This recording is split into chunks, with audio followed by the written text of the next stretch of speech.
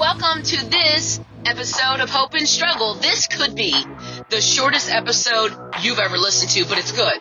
I've got questions, and I need your help.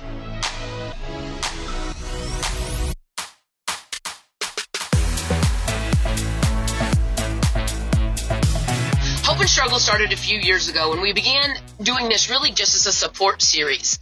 The first thing I ever did was 7 videos that really just shared scripture with you that I used to get me through some really tough times.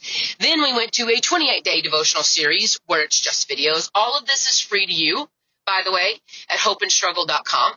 Anyone can have it. I made it for you. It's just really cool real-life situations where God came through over and over again, and he gave me hope in what seemed like hopeless situations.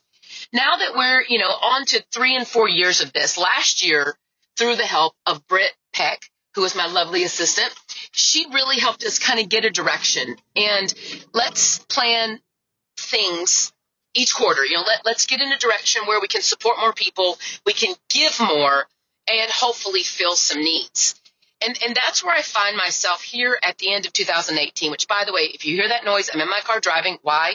I do my best thinking in the car. I'm headed to my son's school. They finished a book.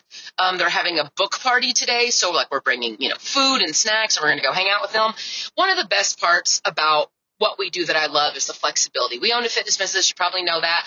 But out of that overflow of that fitness business that's all online, that, we have a bunch of people that do it with us, Hope and Struggle was born. Basically, also through the pushing, and prodding of my mentor, Chalene Johnson. And it's something that we, just sort of starting to mesh with our daily lives. You know what I mean? It wasn't anything we stopped doing. This was, like I said, out of the overflow and the financial capabilities, honestly, of the fitness business, which I will do forever because I adore that so much. But Hope and Struggle has grown. Over the last 3 years, we've gone from about 300 people to almost 10,000.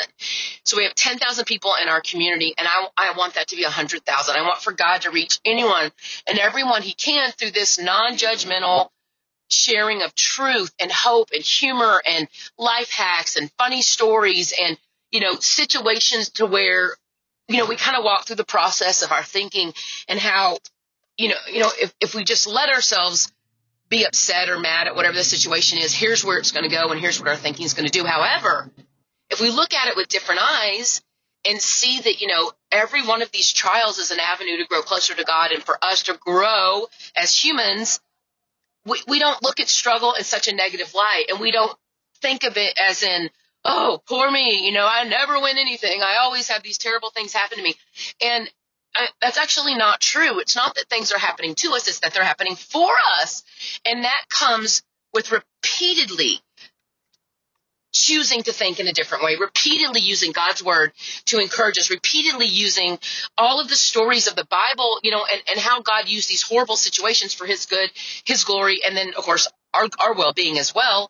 But in addition to that, just all of the situations he used that were like out of these underdogs and these, deaf people. I mean, hello, Lazarus was dead. Hello. And he rose him again. It's all of these stories of what the world would see not so great, a situation that he used for so much more. And I believe he can do the same things in our lives, in many ways, little ways, and then also big ways.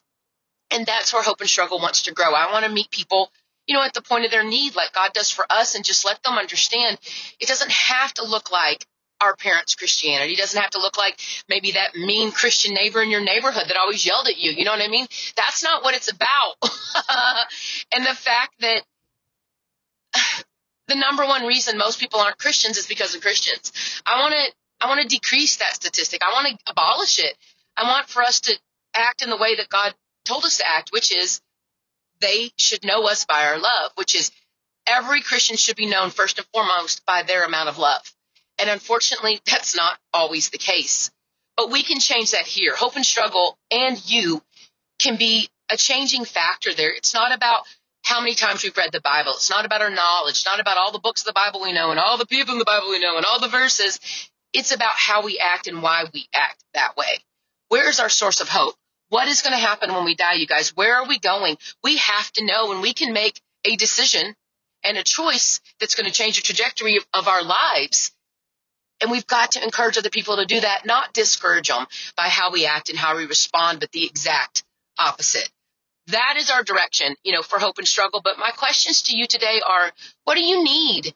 What do you want? What can we do in 2019 that will support you? What can we do in 2019 that will fill a need for you, or fill a need for your friend, or maybe your mom?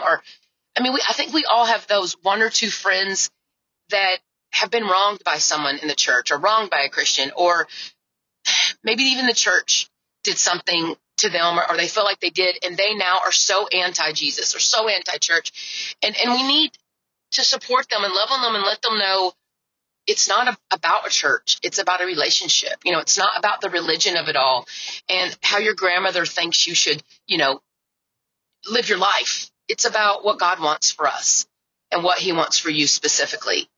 Will you please leave me a speak pipe here? Leave me a message on Facebook at Hope and Struggle.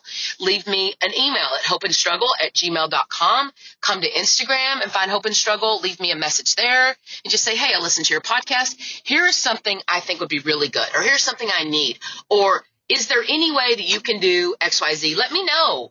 I'm going to pray about it, you guys, and we're going to see what we can do that will help and how we can grow in this next year.